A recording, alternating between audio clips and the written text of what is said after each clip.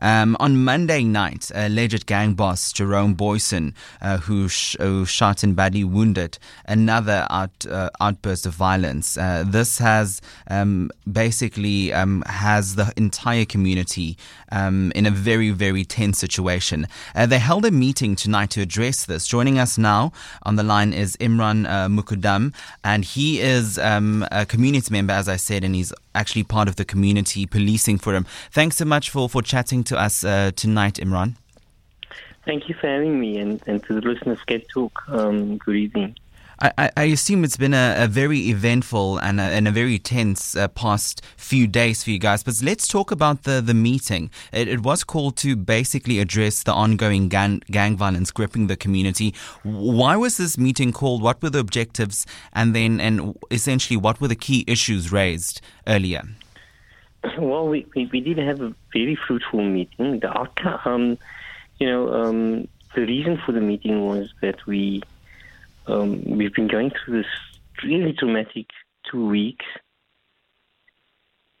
And so we called this meeting as the CPF in order to mobilize our community and to see how many good people in Elsies River is prepared to come and join and put their shoulder to the wheel and try and make a difference. So the response has been quite good. We had about 80 people at the meeting, and the input was fantastic. People are lots of positive input that we got tonight. We're also reeling under the disappearance of Courtney Peters. So we've got a missing child on top of the mass shooting in the same week. So it's really a difficult time for us as a community, and we now need strong leadership. And the message that we as the CPF really put across tonight, this evening, was that we can't do this on our own.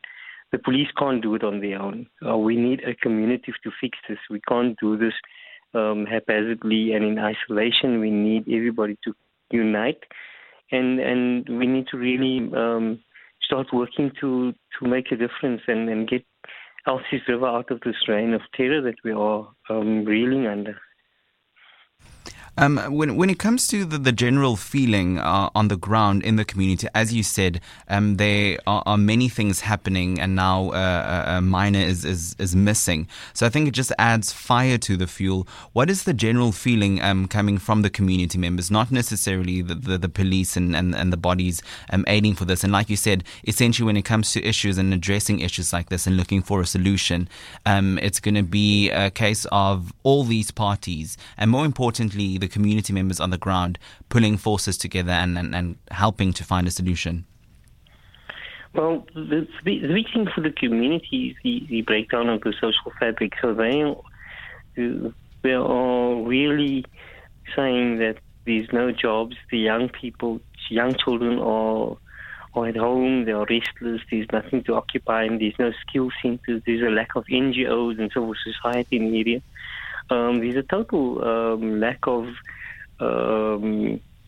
opportunities for young people from Elsies River. So they're saying that there's a lot of contributory factors that are not necessarily crime-related. There is social issues that needs to be looked at in order to fix this. So I think the inputs, especially from some of the pastors on the church level, is you can inspire hope.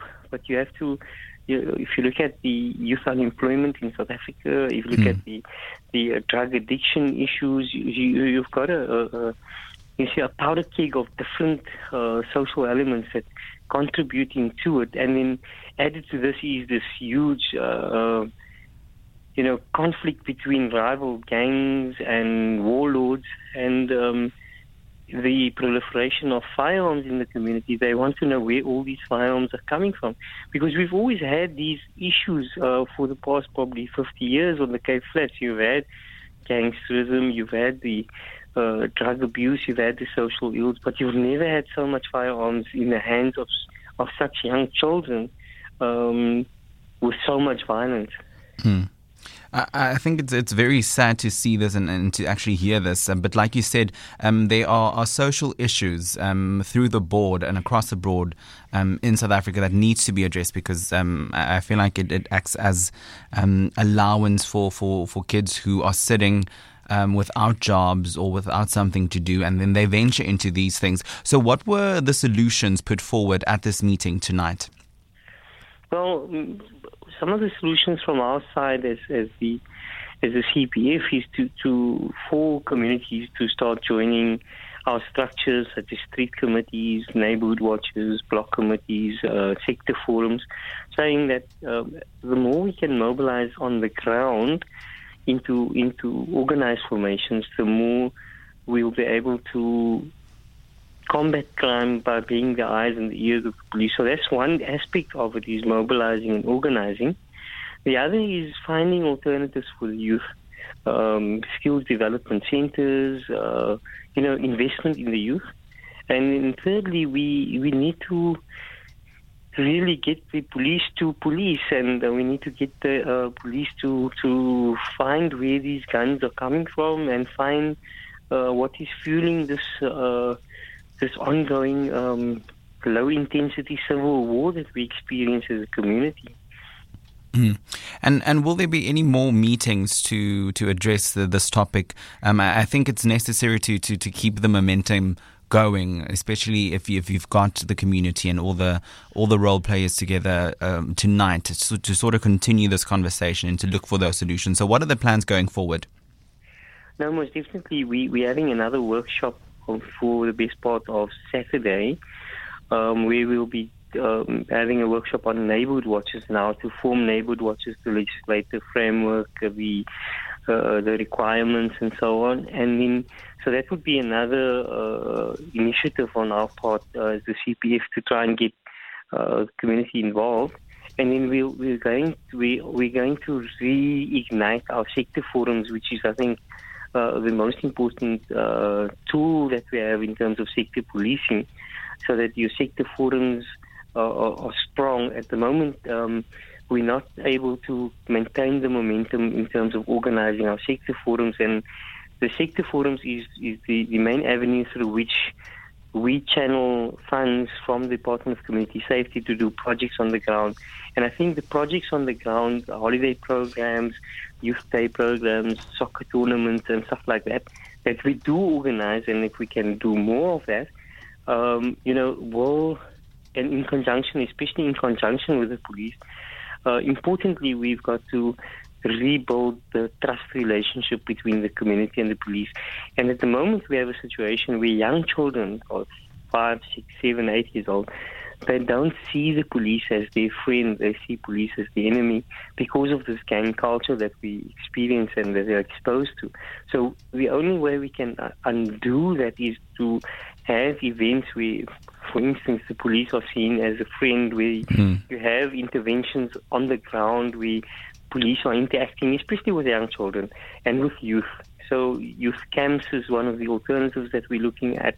But there has to be direct contact between the community and the police members so that the trust relationship can be rebuilt. This was all input that came through tonight, very constructive, in that unless we can rebuild that trust relationship, and also the reality of corruption in the police, and that sensitive information sometimes does not get handled properly, and then the informants do get exposed and witnesses are taken out. So all of these concerns are real, but on the other hand, we also need to work collectively to get our community to see the police and the state as the friend of the people, because they serve the people and the communities, not the enemy. And the enemy, the real enemy, is the criminal elements that are the minority, and that also came through very strongly in tonight's meeting,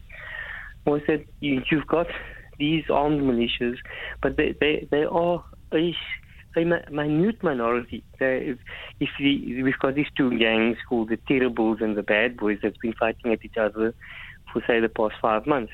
But if you really do a census on them, you'll see that on both sides there are not more than 50 youth that form these gangs. But between the 100 of them, they've got a community of over 5,000 under siege. So we want, and this message came across clearly tonight from some of the input from the communities, how can we tolerate, such a small minority creating so much havoc and fear on an entire community? I'm also thinking working with the schools and sort of getting programs in the school system as part of that day, and introducing these ideas of creating trust within the police sector or a safe community would also be an avenue the community can to look into. Most definitely, we've got the Safer Schools program. Police has some interventions, and I think one of the things that we have also, we have these searches of higher schools, which is a negative intervention. The police standing there treating school children going into school as criminals, looking for weapons and drugs and so on, which is necessary. But that first experience of say, a young child, of a policeman, is always negative. It's not something that builds trust. So these are all realities that need to be looked at. So instead of the first experience being one of a negative experience and of fear, if that first experience is one of an intervention where the policeman is actually guiding, explaining some legal requirements, teaching, being part of the teaching experience, the learning experience for young people. So schools plays an important role, and this is some of the projects that we as the CPF and the police have been running at schools. But it's not enough, we can only do so much. So a lot more needs to be done, but it can only be done if more community members come to the fore and join us and actually take a hand and say, okay, we can do this, and we had tonight input from many of the community members that have specialized skills that are willing to come to the fore, but they need to channel that energy through a structure that can accommodate them so that they can come and become part of the solution. Well, thank you so much for sharing with us and chatting to us tonight. Best of luck with the work going forward in the community. Imraahn Mukaddam from Elsies River Community Policing Forum